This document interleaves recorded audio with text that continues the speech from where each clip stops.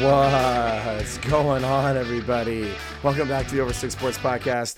I'm your host, Zach the Bandit Burke, and with me, as always, is the Turf King, Cameron Charlton. What's going on, Cam? I mean, what's going on? The Miami Dolphins now have the fastest player in the NFL on their team. I mean, I don't even know where this came from. We have a cheetah, we have a penguin, and they are arguably two of the top 20 wide receivers. Getting Tyreek Hill is massive. I don't know where this came from.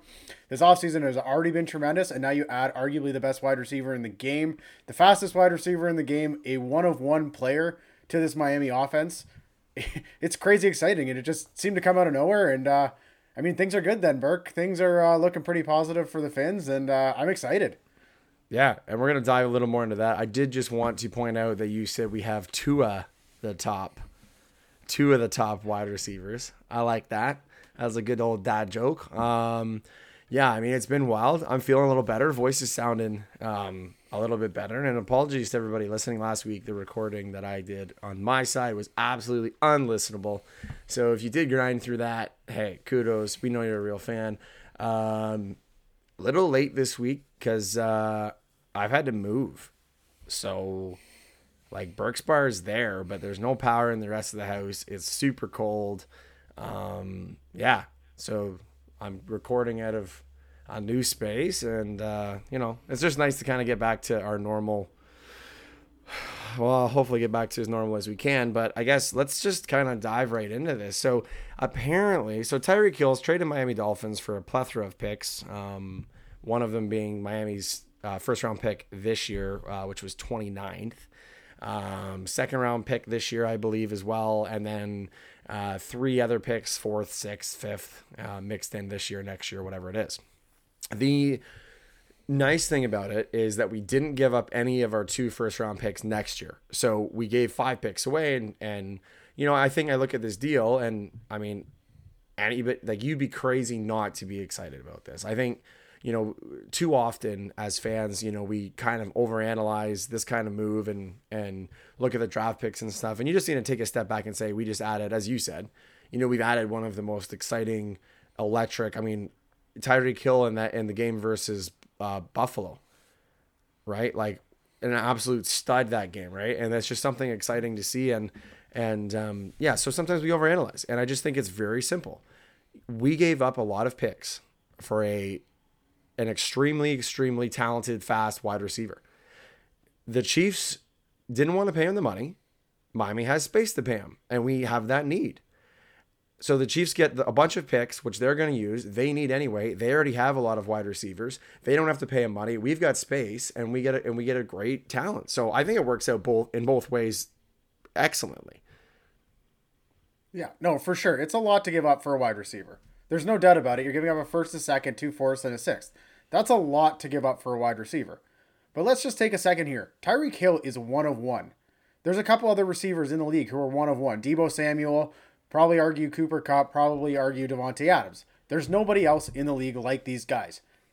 Tyreek Hill is one of one. There's nobody with his speed, his movement side to side, his strength in the league. There isn't. And now you added it to this offense with Jalen Waddle, Mike Gesicki. You've added Teron Armstead, which we haven't even touched on, which is awesome. This was the number 1 ranked free agent. Miami's tackles were horrible last year, and you added a top 3 talent. He's the only guy with over an 85 grade blocking the last 4 years. The only tackle. There's only one, and they have him now too. So this offense goes from being ranked 22nd in the league to now you have Jalen Waddle, who is a stud as a rookie. You add Tyreek Hill, who's arguably the best wide receiver, but top 3 for sure. You have Mike Gesicki, who receiving-wise is a top 5 tight end. He actually doesn't really play tight end. He's a slot receiver, let's be honest. You add Chase Edmonds. You add Raheem Mostert, who we're not even talking about enough either. Him and Tyreek Hill, between Mostert and Tyreek Hill, they have the 5 fastest speeds since they started keeping track of it in a game. This is a legion of Zoom, as you keep seeing on Twitter. This team is going to be fast. All you keep hearing is Tua can't throw it downfield. One, he can. He didn't have the ability to because the offensive line was so bad. He was actually quite accurate over 20 Historically yards bad. downfield. Historically bad. Yes. Like in the record books. Bad. So if you look at this, and everyone's like, oh, Tyreek Hill's just a downfield. No, he's not. He ranks top in yards after catch, or in the top 10 every single year. So we just got to get this guy the ball in space. And that's all Mike McDaniel's saying, too. So you add in that, you add in what this game plan could be. They added Connor Williams, they added Teron Armstead. This offensive line is going to be much better. Now you have 3 good pieces that you feel comfortable about. The other thing is you have a really good coaching staff on the offensive line that's going to help out guys like Jackson and Hunt and Eichenberg, these guys who haven't quite lived up to potential. Now you have a coaching staff that wants to teach these guys. You have a coaching staff that believes in Tua. Everything is set up this year now for this offense to not just be average, go from 22nd to like 15. This offense should be really good. And I'm super excited to see how it's all going to play out. Again, only so much can be said for the offseason moves. But Miami has hit home run after home run this offseason. And that was before picking up Tyreek Hill, which I didn't even think was possible. I thought it had been a tremendous offseason for the Dolphins. I've been super excited. They got Armstead. I'm like, all right, we've now set up Tua. He's ready. This is going to be huge for him this year. There's no excuses anymore. And then they add Tyreek Hill on top of that. Like, you just look at like what Buffalo did a few years ago when they brought in Stephon Diggs to really help Allen, because Allen had struggled through the first couple seasons. Can we picture this the same way? Again, Stephon Diggs, one of the best receivers in the game. Tyreek Hill, one of the best receivers in the game. We're now giving Tua every opportunity to succeed this year. That's what I wanted. They've done that and gone above and beyond with Tyreek Hill. It's exciting. I'm ready for week 1 to start tomorrow. And I think the one thing that I really want to bring up is that, you know, I did see some stuff online talking about, okay, why did you need to give all those draft picks when you have Jalen Waddle? Why couldn't you just supplement, you know, why wouldn't you go after Amari Cooper? Why wouldn't you, you know, spend, like, because he was only a 5th round pick. Why would you not, you know, and I just look at this and say, first of all, you needed to get another top end talent. Like, if you look at everybody in the league, anybody who's successful, you have 2 guys. Why? Well, because Jalen Waddle this year, without any other talent, and I'm not talking like Devontae Parker, I'm talking like you need a stud, because Jalen Waddle was about to have a season of bracketing. He was going to get doubled every single play. And I just hope people realize that now that you have Tyreek Hill in the mix, and again, running backs too. I mean, the running game is massive because now teams can't cheat, right, towards the passing game, and, you know, they stay downfield. But now you can't double Jalen Waddle and Tyreek Hill and Mike Gesicki and then not have the running back succeed, right? Like, it's just one of those things where you just add this extra element, and just seeing what Mike McDaniel did with Deebo Samuel, and you're looking at that and say, holy smokes, we got 2 of them. We have 2 guys who have the same ability. Now, I'm not saying that Jalen Waddle is Deebo Samuel. I'm not saying that at all. But what I am saying, though, is that you have 2 guys with talent sets that will work for that gameplay. And so now it's just a scary, scary thought, thinking, man, you know, you look at some of these really these teams. I mean, the Chiefs come to mind, where you look at them and say, man, these guys cannot be stopped on some plays just because you have Tyreek Hill, you have Kelsey. Those 2 guys, it's going to one of them, and you just got to guess which one. Yeah, that's the other huge thing here, is even Cedric Wilson, who they brought in on a 3-year contract. He's a speed guy too. He ranks top 20 in separation the last 2 seasons. Again, he was more of a minor role, 2nd, 3rd for Dallas last year with the injuries and stuff that happened. But you add that in too. Teams are going to have to respect this speed. They're going to have to play a lot of 2 high safeties, which you've seen against Tyreek Hill a ton, because you don't want to get beat over the top. That's a one-done home run shot. If Tyreek Hill gets a step on you, it's over if you don't play 2 high safeties. So what does playing 2 high safeties lead to? Is the box opening up. What is Mike McDaniel really known for? These zone runs, these crazy run schemes. This is what he's brought to the league. Now you have an offensive line that's going to be able to do that a bit. Even a guy like Austin Jackson, who was drafted high to do stuff like this, he's going to fit into this scheme better than he did last year under their offense. So you look at all these different things, and it's the big question mark is still Tua, but they're giving him every opportunity to succeed. And Mike McDaniel has succeeded with Jimmy G. He succeeded with not great quarterbacks. So this offense, I think, has way more, if you look at the wide receivers especially, than the 49ers. Sure, Kittle's a one-on-one player, the way he blocks and does stuff, but you look at the rest of this team, and it's the amount of talent here is just ridiculous. And all we got to talk about is just getting the ball in the talent's arms. We get it to Waddle, we get to Hill. They can do stuff in open space that not many guys in the league can do. So it's going to be exciting. Well, people talking too about Tua, and like, I don't want to spend too much time on it, but I would be remiss if I didn't bring this up, because people are saying, wow, what a pressure year for Tua. And, you know, this is all on Tua, this, that, and the other thing. And I'm like, man, this is like the least pressure-filled year for Tua, really. because you actually have people who believe in you. You actually have talent to throw to. You actually have guys who are going to give you more than 2.2 seconds to throw the ball. Like, this should be the easiest time you've had it in a while since college, realistically. So, I mean, in a sense, you say, well, it's pressure because if he doesn't perform, then he's out. Okay, I get that. But he's just going to go out and ball, man. I mean, he's balled the last 2 years. Like, that's all he's done. All he's been met has been roadblocks and doubters and hate and not having, like a coach that doesn't want to play him. And now you've got all of those check boxes marked off. And now it's just time for Tua to go out and ball and show everybody, hey, I'm not this plug. I'm a baller, and for sure I'm better than Mac Jones and Cam. We forgot to mention one of Miami's biggest moves, releasing Jesse Davis. Yes, Jesse Davis was the single biggest issue in Tua's confidence.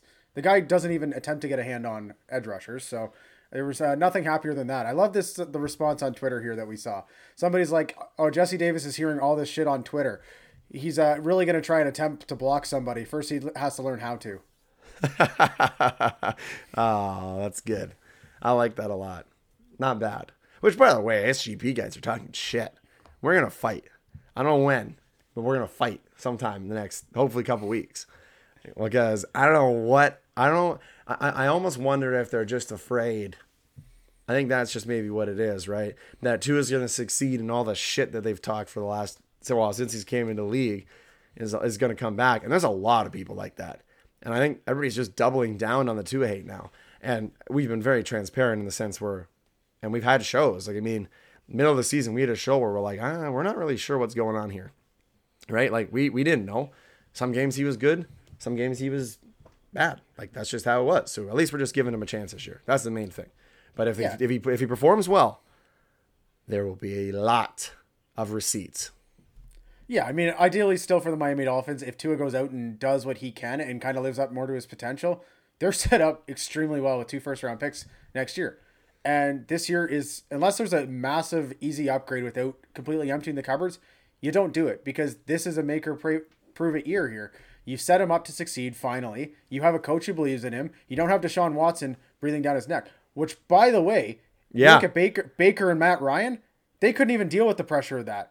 Say all you want about Tua, but he went out and played football with the pressure of Watson being there. As soon as Matt Ryan or Baker heard about it, they're like, yeah, I want out, guys. Sorry, I can't deal with that. I can't go out there and play football. So say what you want about Tua, but he went out there and played football and still tried his best every week. So there's something to be said for that.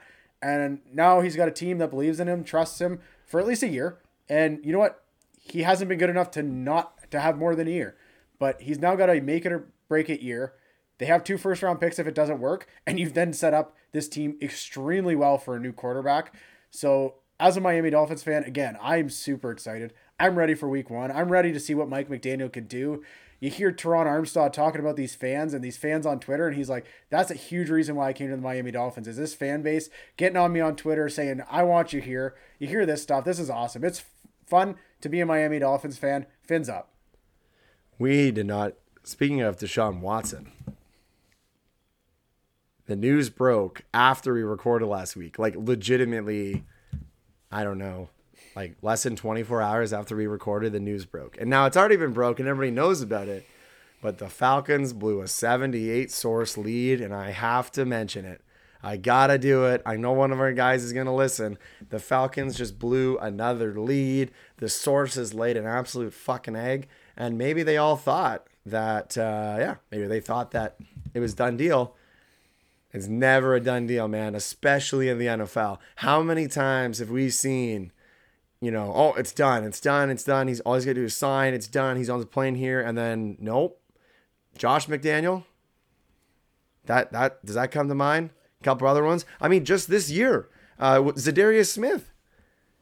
Like, it was another thing. Done deal to the Ravens. And then what happened? Nope. Off to the Vikes he goes. We had it with one other guy, too, for Dallas. Whoever Dallas, Randy or Gregory. Gregory was supposed to sign, and then he bailed last second, too, after agreeing. So like, this is where, so Watson ends up going to Cleveland because Cleveland gives him a fully guaranteed deal, which, again, I don't want to get into the salary cap and deals, but they're all stupid as fuck. Sorry. Still, I'm forever going to bang this drum. Even though Miami's doing the same shit, which obviously you have to, but like I still don't like it. I mean, I like it from a fan's perspective, but I hate it from, I don't know, just an overall, the way the league works. I think it's dumb. Like, what's the fucking point here? You just don't have a salary cap then if you're just going to manipulate it. But fully guaranteed deal for Watson. Base salary is $1 million for the first year. So that if he gets suspended, it doesn't, they can do whatever they want, which is brilliant. And yeah, Watson now the quarterback for the Browns, who just come out of absolutely nowhere, off the top rope, Undertaker out of the coffin to snag him. And as I said on our show last week, if you could hear it, thank goodness, because I did not want those Falcons to get a reset that quickly. They need to grind for their quarterback, and now they do. Well, I mean, they got Mariota, so I mean, I don't know. It's Mariota. Yeah, I like Mariota, so I'm not gonna get too hard on Mariota. I was hoping he was gonna be Miami's backup this year. We got Teddy Two Gloves instead. But yeah, it's insane now. Deshaun Watson's in the AFC. This AFC is just gonna be a nasty shit show. I feel so good about Miami, and I'm like, they could finish with 10 wins and not make the playoffs. That's how gross this top end of this AFC is. There's legit 10 teams who are in playoff contention. You look at the NFC, and there's like 3. It's like, yeah, Bucks, can we request LA. to go to the NFC? Yeah, I'm like, can we please switch with somebody? Like, yeah. you have those divisions, and then you have these divisions. Like, it's going to be a gong show in this AFC, and Miami's right in the mix now, and it's going to be exciting. It's going to be so hard to bet next year. I don't think our records are going to do very well. No, I was just about to say, holy smokes, dude. How the hell? Like, we can bet the NFC, like the NFC, right? Like, I mean, if you look at some of these divisions, like, it's like super obvious who's winning divisions right now. Like, I don't know. Like, that one's easier to bet, but I mean, look at the AFC, dude. How in that, like, Baltimore, Cleveland, Pitt, Cincy? The AFC North is disgusting. So is the AFC West, Denver. So you have Carr, Herbert, Russ, and Mahomes in a division. Like, that's fucking gross. And then you get the AFC East. You look at what the Bills have done, adding Von Miller. You look at what the Miami Dolphins have done with adding Hill, Armstead, and everything. The Patriots are still the Patriots. They're always going to be hovering around that. How much we hate the Patriots. We got to respect the franchise a little bit. They're going to be somewhere near there. This AFC is just a mess. I mean, you got the South, which isn't very good. Tennessee or Indy is going to get to the playoffs automatically, and they might be one of the bottom third teams in the league in this conference right now. It's just going to be an absolute gong show till the end here, and it's going to be a ton of fun. But as a Miami fan, I'm like, man, this is the best team maybe I've ever seen on paper from the Dolphins, and I can't even guarantee a playoff spot here, which is nuts. We should go to the two divisions. Like, do the NHL does, because seriously, this is ridiculous. Why does Indy or Tennessee just get in? And they could have, like, this is the same in the NFC. Like, these teams shouldn't just get in. Like, if we have two divisions, you know, division leaders get in, and then it's ranked after that. Or I don't know, do something like top three, and then wild card, or however you want to do it. I don't know. This top 4 thing is just like, if you get into a good division, or like, I look at it the other way too. You have a really good division where you have, you know, like, as I said, you know, the Chargers, the Raiders, the Chiefs. Like, what if all 3 of those guys, the Broncos, like, dude, like, they won't, unfortunately, they're going to beat up on each other, but one of those teams is definitely not making it, which is crazy. We've seen this the last few years, though. Like, the NFC West has been unbelievable, and then you had the NFC Least, which had sucked, and teams made the playoffs with a losing record. So we're going to see it again this year in the AFC, because you look at 2 of the divisions, and they're like, all 4 teams, you could argue, should make the playoffs or have a good chance. So there you go. That's our NFL discussion. No, Watson. I got one more thing I want to touch on, and I want to ask you, because we're hearing a lot of love on Indy. Indy's defense is quite good. They do have a lot of really good pieces on defense. Matt Ryan on offense, I don't think is going to solve their issues. Michael Pittman's okay. Like, he's decent. To me, he's not even a true wide receiver 1. You do have Jonathan Taylor, who is arguably the best running back in the game. He's a stud. But Matt Ryan's on the downside of his career. I haven't been super impressed with him. I know it's Atlanta, so you don't really trust anything in Atlanta. But are people being too hype on Indy to just run away with this division over Tennessee? Like, Tennessee's been solid on defense. Derrick Henry's similar to Jonathan Taylor and how good he is. They have A.J. Brown, who's definitely better than Pittman. is Tannehill or this version of Matt Ryan that much different?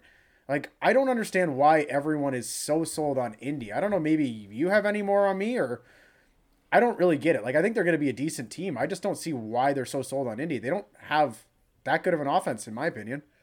Okay, so here's my thought on it, and this is just kind of off the cuff here. Atlanta did not struggle with offense last year. Really. Like, overall, they had a bunch of leads. They had, some games, obviously, everybody struggles on offense. But overall, offensively, they did okay. And who did they have? Well, they had Cordell Patterson and they had Kyle Pitts. Because Ridley was out all year. So that's really all they had. Russell Gage had a good Russell season. Gage, but even then, right? So you look at Indy and you say, okay, so you got Jonathan Taylor, who's significantly better than Cordell Patterson. Sorry, that's just facts. Like Pittman's fine. Who do they have at tight end? I don't even know. I can't even. Mo Alley Cox? Is he still there? Yeah, that's a good question. I just look at it this way. Indy's defense is significantly better than Atlanta's.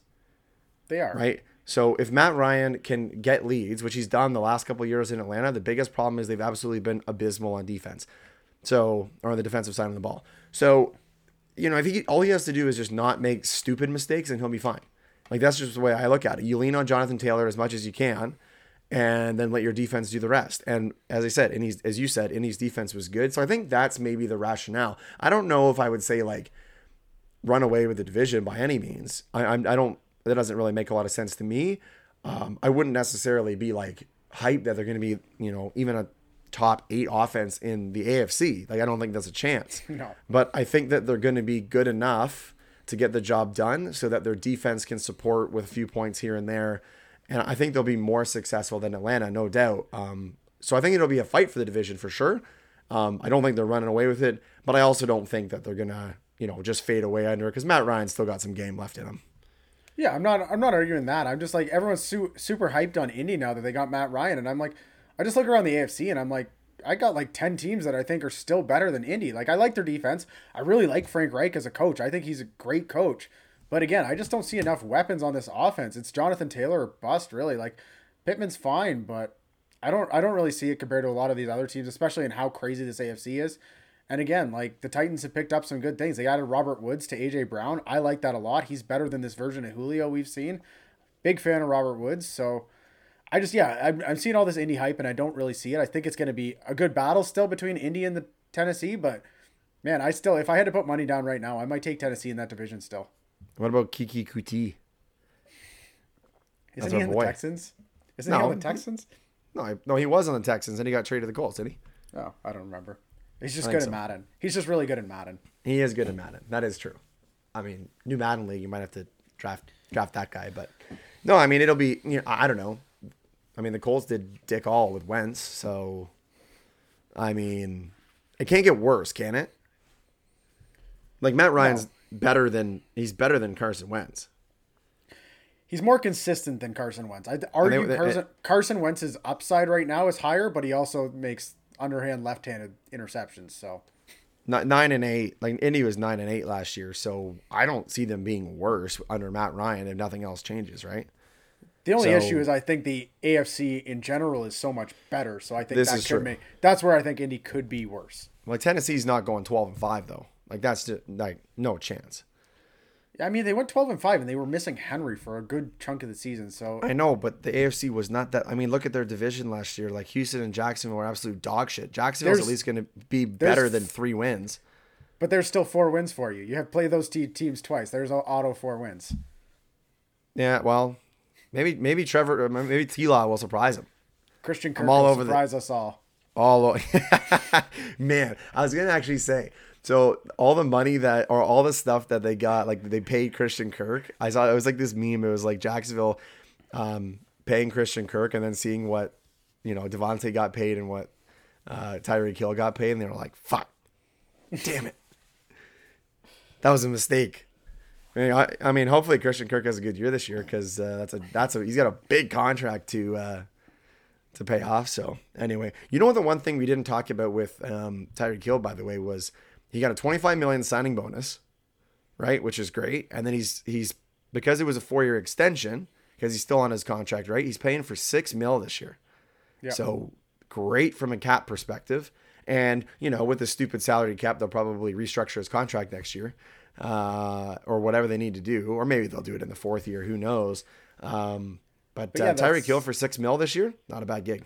That's one big thing. Like, we can say Stephen Ross is a horrible owner and a whole bunch of other reasons, but this guy's not scared to pay up front. There's not many owners in the league who would pay up front $25 million to help out the team long term. So he did that. He paid out $25 million yesterday to get Tyreek Hill on a lesser contract and lesser to the cap. Not many owners are willing to pay out $25 million tomorrow. So that's big. Again, Stephen Ross, not a great owner for a lot of reasons. I really wouldn't mind having a different owner, but things like that, not scared to spend money, is huge when it comes to the NFL and the way the cap works. Man, imagine signing a contract and the guy's like, okay, here's a check for $25 million. Haven't played a game for us. Not a single snap. And he's like, hey, $25 million check, go deposit this. And Tyreek Hill was asked, like, hey, like, explore the city. And he's like, oh, yeah. He's like, how are you going to celebrate? He's like, oh, I'll go down to the beach, play some beach volleyball, maybe get a little Hennessy. I'm like, oh, you can bring in a lot of Hennessy with $25 million. This guy's just going to have an absolute time in Miami. So, yeah. And as Tyreek said, and we'll be reminded all year, New York who? I do not believe, by the way, I know he said it multiple times, but he's like, oh, it was always Miami. I'm like, dude, there's no way that he didn't at least consider it. I mean, I personally would not rather go to New Jersey than Miami. Like, seriously, it's like picking Cleveland over, I don't know. It's like picking Cleveland over New Orleans, I suppose. Actually, no, I take that back. At least your house won't get destroyed in Cleveland, because if you got a house in New Orleans, they have a lot of shit going on down there, tornadoes and hurricanes, and I'm sure maybe that was his decision. I don't know. Maybe he just wanted to get rid of that stuff. Where do you want to go next? Where do we want to go next, Burke? Well, I mean, NHL trade deadline come and gone. I think I want to start there. I'll start with the Leafs, I guess, and I want to start with something that makes me extremely uncomfortable and I do not want to see. Actually, I'm kind of caught in between. Right now, if you look at the NHL standings and the Atlantic, in second place is the Toronto Maple Leafs with 85 points. In third is the Boston fucking Bruins. I do not want to play the Bruins in the first round. Something needs to change, dude. I do not want this to happen again. I do not think that I can live through another Game 7 loss or whatever to Boston.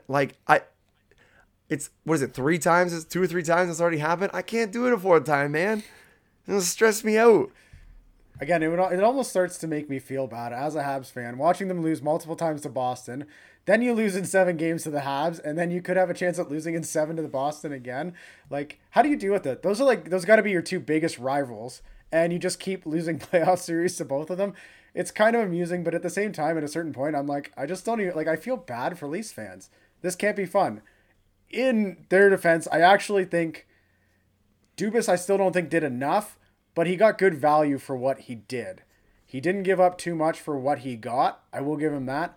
I still, from the outside looking in, think he should have done more. He should have been willing to give up first round picks to get more, to get maybe an upgrade as a backup goalie or something. I know Arizona kind of screwed him there because they were hoping to get Harry Sateri, who was the gold medal winning guy.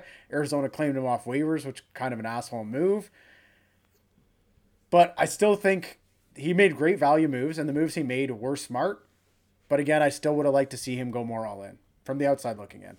Yeah, the big thing is people are bitching about how we didn't get goaltending. I don't see where there was an upgrade to be had. That's my only thing, right? Is like, well, he should have paid up for a goaltender. I'm like, who? Fleury. Fleury didn't want to come. No, that's probably true, but Dubas denied it before it got there anyways. They could have got Hagel and Fleury, and Dubas said he'd no quick. Well, that's fine. I mean, I would have liked that trade, to be honest. But the thing that I look at too is, Edmonton was sniffing around Fleury as well, and Fleury was like, "Yeah, I'm not going to Edmonton." So he just didn't want to come to Canada. I can't blame him. So, I just look at it and say, "There's no if that's the only guy and he doesn't want to come, there's nobody else." He's gonna understand. The other name I really liked was Halak. Halak, apparently Vancouver was willing to give him up for a 6th just to get him off the books this year. He's only $1.5 million. With how bad Mrazek's been, and you've seen the highs and lows of Halak, he can be bad, but he gets as hot as anybody else in the league. I've seen it firsthand in Montreal's playoff runs. We've seen it for Boston at times. That could have been an interesting backup to bring in. Like you have him and Campbell, I think you feel a lot better going into playoffs with. So he was another name that I thought, why not take a flyer on? He can't be any worse than Mrazek's been. Whew. But yeah, there maybe isn't as much of an upgrade as people were hoping in net, but I think they had to push harder than they did. When you hear that they denied that trade from Chicago so quickly before even going to Florida to see if he'd go there, kind of makes you wonder a little bit. Well, it does. And Halak sure as a backup, but again, it's not really the backup that's the issue, I guess. People are just like, do we have a number one goalie? I mean, that's the big question. And, I've defended Campbell a long time, and maybe he's just because he's been hurt since January, or I don't even know what it is. But this was one of your concerns. I want to go back to this really quickly. Like, this was one of your concerns at the start of the season.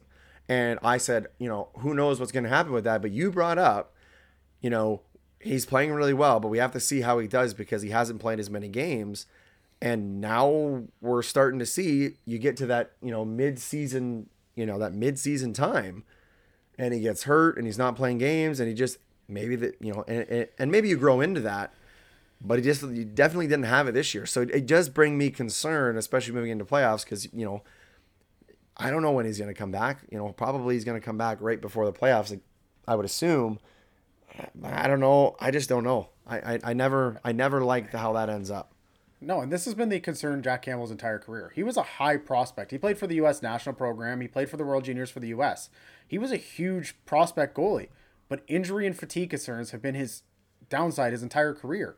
So that was my point before the year is why have these suddenly gone away? You see guys who can never quite get out of it, and unfortunately, fortunately for me, I'm a Habs fan, so I like kind of seeing it, but you don't like to see anybody injured or struggle this much. But it looks like I was right. Like, I don't want to just pump my own tires here, but I was right. The concerns I had with Campbell are proven to be right.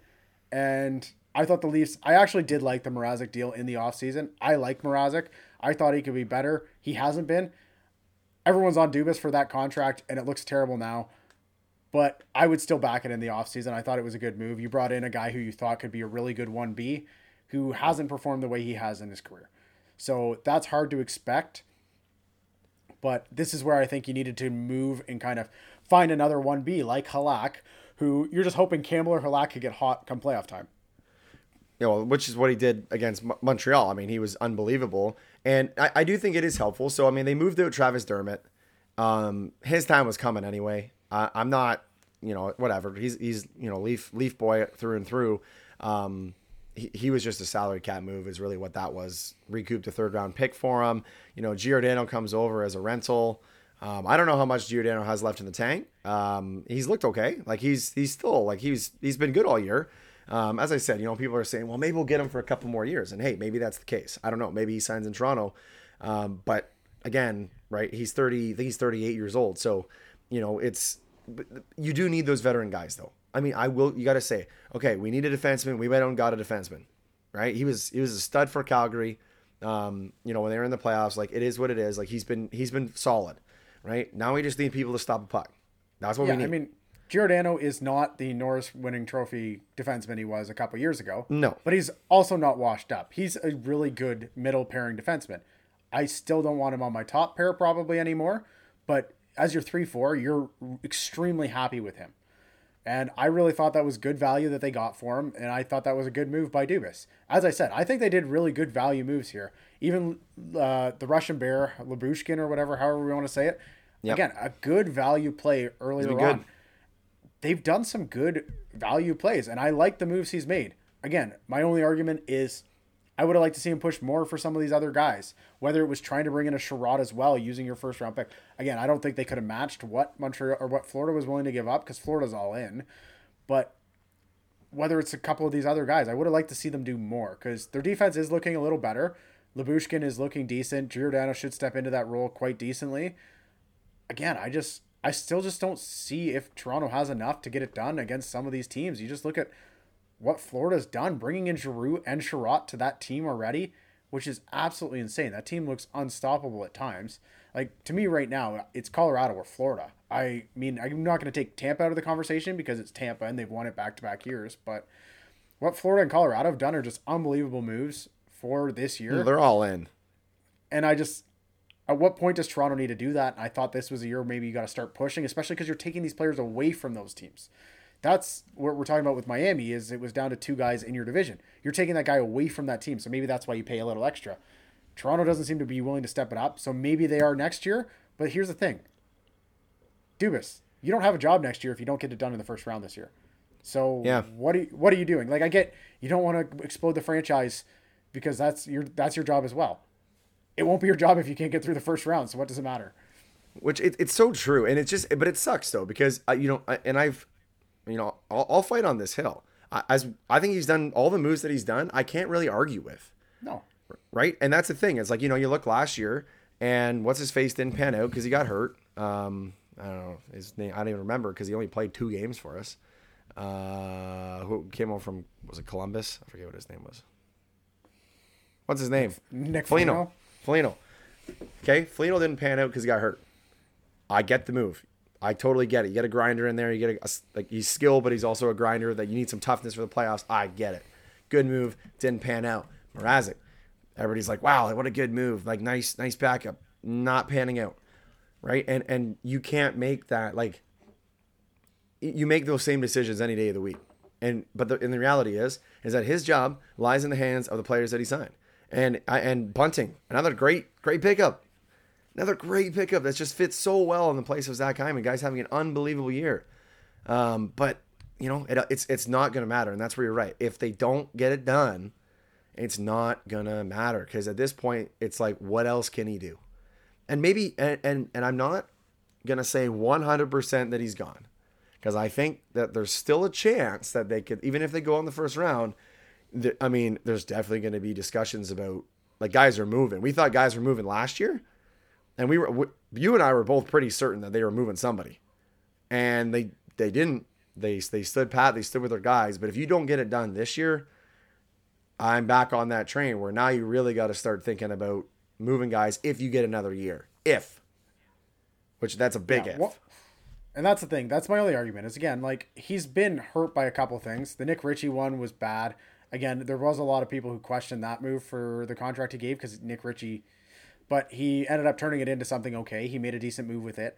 Again, I think he's made decent moves. Nothing that blows your socks off. And he's been hurt by a couple moves that haven't turned out as well that we all thought were good when they happened. But at some point with this team, you have to just go all in. You have to push the chips in. This team isn't going to be together forever because that's the way the salary cap works. So what point do you push it all in and really take a next step instead of being all these safe moves that keeps your franchise right on that edge of being elite and not when you see other teams around the league like Florida, Colorado going all in more. At some point, you got to make the decision whether you're all in or you're not. And again, this offseason, that's it. If the Leafs can't get it done this offseason, I think it's winning at least a round, if not 2. You either got to go all in next year or you got to blow it up. There's no choice anymore. You can't keep running it back with the same roster. You can't keep doing that. So it's going to be a grind at the end of the season for the Leafs. Again, they're going to make the playoffs. The 8 teams are basically decided in the East. So it's what can they do when they get there? So it's interesting. Well, and speaking about walking the edge, the Habs are doing a perfect job at trying to lock up the best odds. Like they went on an exciting little run there, and now they're sitting at last in the league at 44 points with a game in hand over Arizona. So you got to be pretty happy about that. I mean, they've played some exciting hockey since Marty St. Louis has been there. They went on some run. They went on a little bit of a run. And, Arizona won a few games too, which was great. Worked out perfect. And then, you've tapered off kind of at the end here. It's the perfect tank.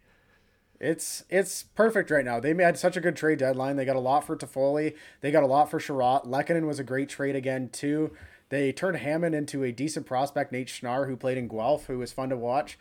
It was a great trade deadline for the Habs. And watching them was excited. Like, they lost 4-3 to Florida yesterday in regulation. The kids look good again. Suzuki with another snipe on the power play. Caulfield's now up to 8th in rookie scoring with 15 games less played than some of those guys.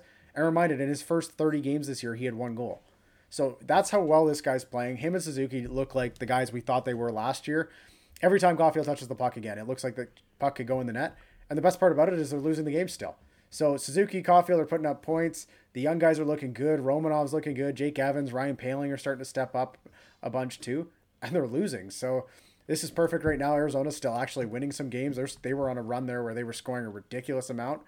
So a lot of things are going really well for the Habs. Again, huge. We got 13 draft picks this year. And it's going to be a massive year. That Florida pick is huge because next year draft looks so good, and they got Florida's first round pick next year, which is unprotected. So it's exciting. Like coming off the high last year, the lows at the start of this year, now we're somewhere in the middle, but you see a true plan with who they brought in. Jordan Harris, big-time defenseman who played for the U.S. program, who's at Northwestern. He was going to be a free agent this summer. It didn't look like the Habs were going to sign him.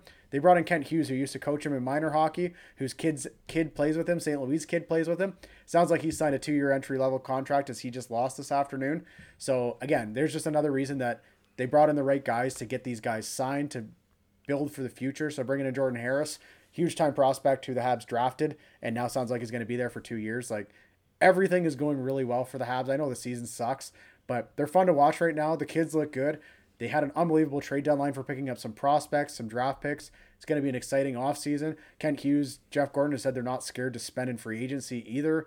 So there's going to be some moves, and I think there's finally a true plan for Montreal where, again, Montreal's been kind of one of these teams who sat in the middle. We've gone on a few super exciting runs, which have been a ton of fun to be a part of, but there hasn't been a plan that I think is going to put them over the edge. And I think a couple of these prospects mixed in with what these guys in the front office finally have, we could see it now in the future, which is super exciting. So I just want to really quickly, I know we got some other stuff to get into, but we last year we did kind of a, with about 20 games to go or so, we kind of talked about some awards. And I don't want to do them all necessarily or really dive too much in because I personally haven't done too much research. So really quickly, I mean, Matthews is, if he continues his pace, has got the Rocket pretty much locked up, I would think. I think he's still sitting at first in goals at 44, I believe. So he's at 40. He's at 46. Draisaitl. 46. 44 for Draisaitl. Okay, so it'll be close. So I mean, Matthews with Rocket. Let's just assume that it stays like that. Now, here's the thing, the Hart Trophy. I want to get your thought on who you think is a front runner for that right now, because if you look at the league, right, McDavid obviously and Draisaitl are 1-2, 95 points, 90 points. Have either of those guys and has that team, really done well enough? Like they're sitting at third in the Pacific right now. If they finish at third in the Pacific, and then whatever, if let's say they go out in the first round or something, like does McDavid have the Hart locked up just because he's Connor McDavid? No, to me, the two front runners, in my opinion, I know this is going to be probably lower, are Huberdeau and Shesterkin, actually, are the two guys I would have. I'd have McDavid's Matthews kind of right there on the second thing. Everyone will argue Matthews because of the goals for. You're 15 points behind, though. Like, that's significant. It's not 3 or 4 or 5 points. It's 15 points behind McDavid. So, to me, you're out of the running. 7 points for Huberdeau with how good his team is, how good he is defensively. That's huge to me. And Shesterkin, for a while here, he's starting to fall off a bit. He had the best stats we'd ever seen in a goalie. They were better than Carey Price in his Hart Trophy winning season. So he has to be considered there. But, so to me, it's probably, right now, if I had a vote, which clearly we don't, we're not that big of media, I would be voting for Huberdeau for the Hart. Just the way Florida's playing, the way he is so important two ways for that team. But the only issue I have with him is he's a left winger still. So, but to me, I like Huberdeau. McDavid's still going to get the votes. When you're beating everybody else by points by that much, you got to get the votes. And Shesterkin, with the season he's had, is kind of the other guy I see. So let's move. I just want to talk about the Vezina then. I don't disagree. I mean, personally, I just feel like McDavid, by the way, could get the benefit of the doubt. If they have a little bit of playoff success, yeah, it's just one of those things where if you're the number one scorer, right, if you're winning the Art Ross, then... Playoff success has zero to do with it because the votes are voted before the playoffs. Well, I guess that's true. But they really should do the playoffs too. I don't know. Personally, I think. Because if you... Like, I don't know. You definitely have to make the playoffs to win it, for sure. Because otherwise it's stupid. Vezina, though, I have an argument for you. So, I know, like, Shesterkin's been unbelievable. We all know that to be true. Most wins in the So Vazzy and Jerry have both have 32. Frederick Anderson has 31. Goals against average. You know who's leading all goaltenders with like more than 5 games played. Yeah. Charlie Lindgren doesn't count, but it's Freddie Anderson. Freddie Anderson. Is Freddie Anderson in talks for the Vezina? Oh, Freddie Anderson is in the top 3, no doubt, right now. To me, he's number 2. His save percentage drops off a bit in compared to what Shesterkin's done. Yeah, it's 9.26 for Freddie and 9.36 for Shesterkin. Which is pretty significant.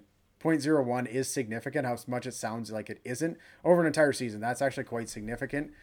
But yeah, Freddie Anderson's right there. He's having that good of a season. And I mean, like, Carolina's a phenomenal defensive team, but to me, it's still Shesterkin. The numbers he's putting up in that save percentage are just unbelievable, especially for a New York team who everyone thought they were a year or 2 away. Carolina should be right there. Everyone's super high on Carolina, but yeah, Freddie's the next guy for me. It's Shesterkin and Freddie. I mean, this is where I look at it, and like Carolina's first in the Metro and the Rangers are third in the Metro. They're separated by 6 points. So I'm like, man, if Carolina wins the Metro, oh, then it's Freddie. It's got to be, right? Yeah, if they could win them. Or no, sorry, I don't know if it stays close. If the numbers were as they were today, let's just say they were as they were today, Carolina wins the Metro. I'm still going Shesterkin. If it's 6 points difference, if it's 6 points difference, I think I'm still going to Shesterkin just because New York's not supposed to be as good as Carolina is this year. Like the reason that New York's had such a good season is because of Shesterkin. The reason Carolina's not had a good season is not all because of Anderson. It's a huge part of it, but Shesterkin's putting up absolute historic numbers for most of the season. So to me, right now, today, it's Shesterkin. Could Freddie pass him by the end of the year? For sure. Well, that's going to be close. Let's talk about Mo Seider for a sec. Okay, so does this guy have a chance to be a Norris winner and a what's the other one? Calder? He's too Calder far for sure. To me, he's the front runner for the Calder, no doubt, this year. The Norris, I think Yossi and Makar are just such on a level of their own this year that he's not even that close to that. Makar and Yossi, what they're doing is just absolutely insane. Like, they're both setting numbers that haven't been seen in 10 years. So what they're doing is just unbelievable. But Mo is looking like a true number 1D. He's looking like Yzerman knew what he was doing with that pick when everyone thought it was out of the blue. That back check that he had the other day that was Peter Forsberg-esque was just unbelievable. Like, don't try and hit this guy. Same thing we saw for years for Peter Forsberg. Guys would go into the corner, try and hit him, and just get destroyed. It's so fun to watch. If you're a Red Wings fan, Mo Seider and Lucas Raymond are super exciting rookies to watch. They both could be 2 of the 3 nominees for the Calder. To me, again, just how important that number 1D spot is. Mo Seider gets my nod for that. But to me, if we're talking Norris, he's just way too far behind Makar and Yossi with what their seasons are. I mean, Yossi's got 79 points. Yeah. Like put this into perspective, dude. Like this guy is 16 points behind Connor McDavid. Yeah. As a defenseman. Yeah, and Makar's at 71. Like, these guys are putting absolute insane numbers up. Bunting doesn't have a chance at the rookie, does he? At the Calder. He's 28, so yeah.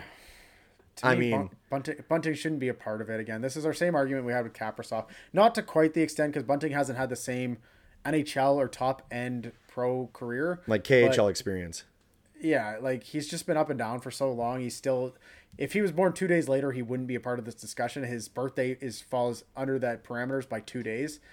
So to me, unless he was having something exceptional where he was way leading the race, my vote's not going to Bunting, because, again, I think there needs to be even a tighter criteria on this. So to me, it's Mo right now, and Lucas Raymond maybe second, but I think Bunting would probably get that third spot in the award ceremony. There are 3 nominees or whatever they call them. Last one I want to do. These are just quick. I like this. This is a nice little quick one. The Jack Adams. I have my Jack Adams winner personally. I don't know. We'll have to see how this goes, but I don't really know, but I feel like Rob Brind'Amour has a really good chance. And maybe it's because I'm at, whatever, I'm the Eastern Conference bias, but I don't know, man. Carolina's got 91 points. They're 1 behind Florida. I know they're supposed to be good this year, but I don't know. Rod the Bod Brind'Amour, baby. Jack Adams? I like it. To me, it's Andrew Burnett. Andrew Burnett had to come into Florida after the whole Joel Quenneville issue with Yep. earlier in the season. So with what he's been able to still keep Florida doing, I know they're a stacked team. They're an unbelievable team. But to be able to come into that situation and keep up this team, if not excel them even further, Andrew Burnett's my guy right now. And Rob Brandamore's not a terrible choice. And I'm sure there's a couple others. Minnie's coach has to be up there with what they've done this season. They weren't supposed to be that good. And now you pick up a guy like Fleury. They're kind of going for it a bit. Can't even name their coach off the top of my head. I should be able to. But right now, for me, it's Andrew Burnett. Interesting. Well, this is where like I don't know, like like the head coach of the Avalanche, Jared Bednar. So, I mean, he doesn't. I mean, they're gonna probably win the President's Trophy, Colorado. So, but they're so good. Like, how can you really give much credit to the coach? Is my only thing. Yeah, sorry, it's Dean Evison for Minnesota, who I think would get my other nod, kind of in those top three. Jared Bednar, he'd be a fine choice. It's a good choice, but again, you could put anybody in that spot and they'd be successful. You could put fucking. To me, it's the guys who take a team who shouldn't be as successful and become successful, or guys who work through a lot of controversy. So Andrew Burnett, to me, sure, Florida should be successful, but they had a whole mess with Joel Quenneville where this team could have gone downhill, losing your head coach the way they did. And then Dean Evison, Minnesota wasn't supposed to be good this year. They weren't supposed to be picking up guys like Fleury at the trade deadline. And Dean Evison's done a great job there. So to me, those two, add Rob Brendamore in there, add Jared Bednar in there for sure. Those two could be there almost every year. So the only other one that came to mind was Todd McClellan. That's the only other one. LA Kings. Like, I didn't really think that LA was going to be that good this year, to be perfectly honest with you. I did. So I did have them making the playoffs in the preseason. So I mean, they only have 79 points. Like, they're way behind everybody else, but still, I mean, I don't know. He probably won't get that nod. Probably one of the other guys. It's pretty wide open. Like, that's probably one of the hardest ones too, because it's like, well, what's the criteria for that, right? Calder's really easy. Norris, the only thing that I don't like about the Norris is like, well, look how many points this guy's got as a defenseman. Like, I know that there's other metrics that they're going to look at, but what if you're like this really good stay-at-home defenseman? The expected goals against is super low. Your plus minus is really good, but you have like 20 points. Like, I don't know. But there's such a discrepancy. Like, the modern NHL defenseman is so different now. Like, Yossi and Makar are still both positives on the defensive end. It's not like they're negatives. It's not like you get an Erik Karlsson where 8 years Erik Karlsson was a negative on the defensive side, but he was such a positive on the offensive side. You'd take it. Makar and Yossi are still both positives on the defensive side, and they're putting up video game numbers. So to me, that's where it doesn't matter how good defensively you are when these guys are doing both so well and putting up video game numbers. When there was the years when you had like Shea Weber versus Erik Karlsson, I could get into that argument a little more. These days, with these two guys, I don't think you can. Yeah, I tend to agree. Well, there you go. That's our little quick before the season. We just want to throw it out there and just see what's going to happen. And like, we could be dead wrong. I mean, there's guys I'm sure that we didn't mention. This happened to us last year too. We didn't even mention Adam Fox at all, and some other stuff like that. So, if we missed it, we missed it. Our bad. But nice little take, considering that we did not really prepare for that. So now, Canada had a World Cup match last night, qualifying match last night, and they lost 1-0 to Costa Rica. I thought it was pretty bullshit. I mean, they had a ton of chances down the stretch. Like, they hit 3 posts in the final 10 minutes of that game. The red card was an absolute flop job. Like, that's a nothing play. I'm sorry. That's it. Like, here, I got a pretty strong opinion about this. Like, Mark Anthony Kaye, how CONCACAF reffing is, especially on the road. It's horrible. There's no doubt in mind. Is that deserving of another card? No way. But there's no way you should get yourself in a situation with 1 yellow where you're even bumping into a guy like that. Because he did lean into him. Mark Anthony Kaye did lean into the guy. The guy, huge sell job. There's no doubt about it. Embarrassing sell job. Embarrassing. Was it deserving of a yellow card? No. But Mark Anthony Kaye, you've been in CONCACAF for years. You know the reffing, especially on the road. You cannot get yourself in a situation like that. That is stupid. Like, there's no doubt about it. It shouldn't be a red card.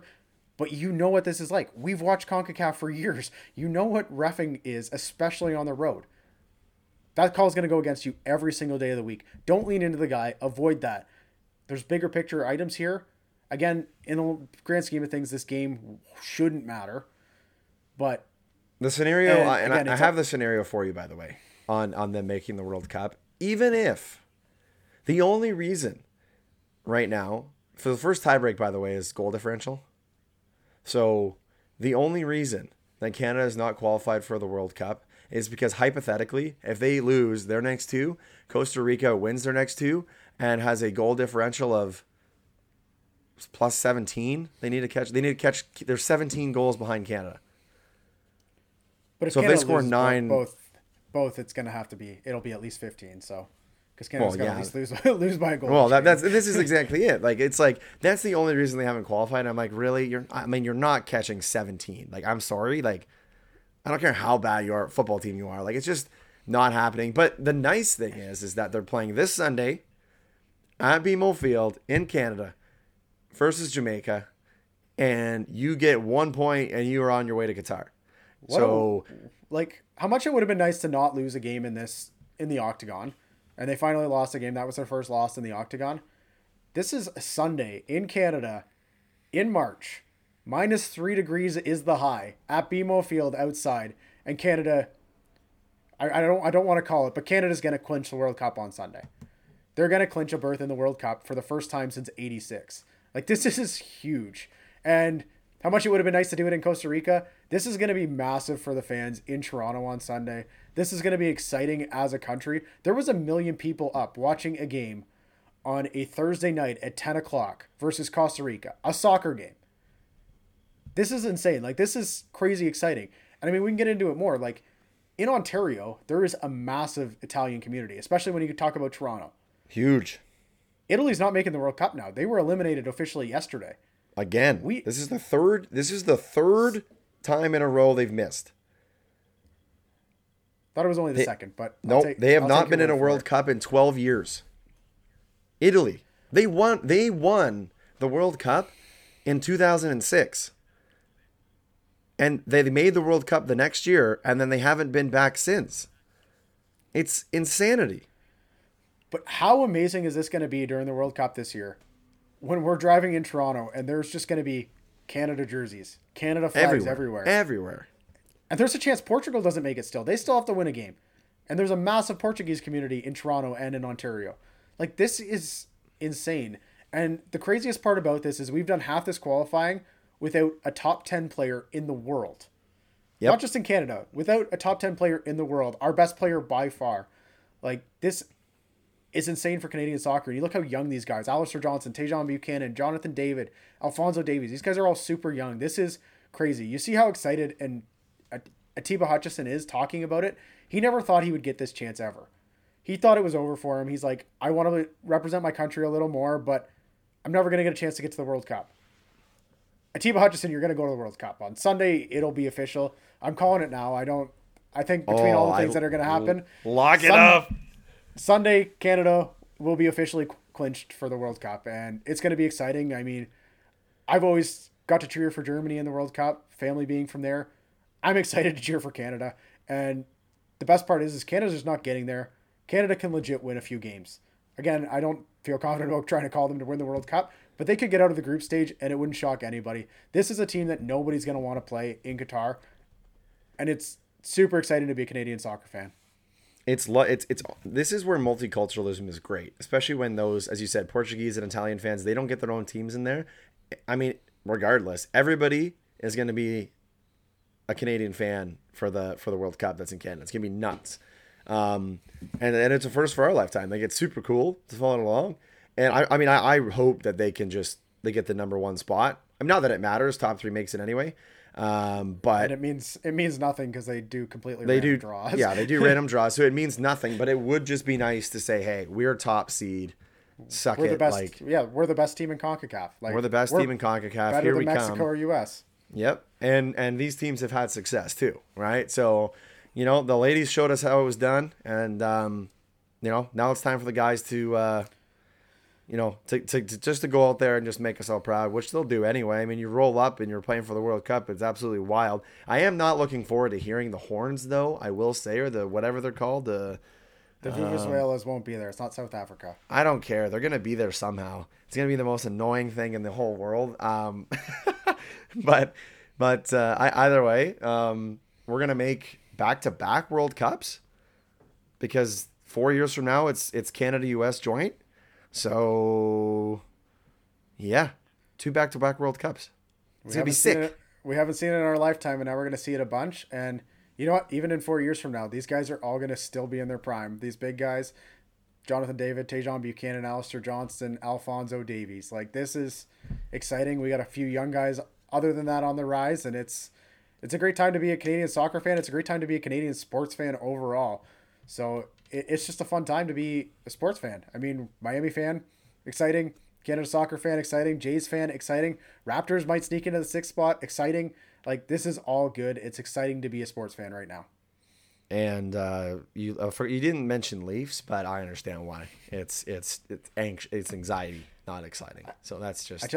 I just kept hockey out of it. I figured that was safer. Well, I mean, I understand it. I get it. What's even crazier though is like we could get a 16-year-old or like a 14-year-old, like Alphonso Davies type, who could be playing for us in 4 years. Like, that's the crazy part.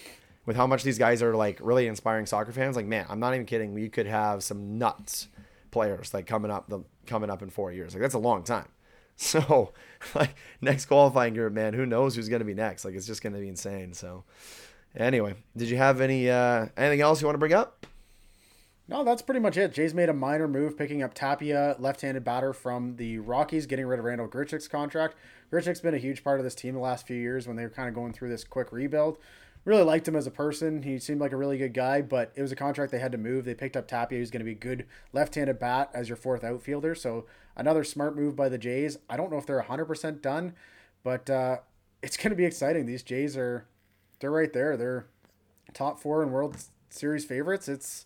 I can't wait to get back to the ballpark. And again, as I mentioned, the Raptors still in talks for that 6th spot to avoid the play-in games. And nobody wants to play the Raptors come playoff time. Scotty Barnes is a stud.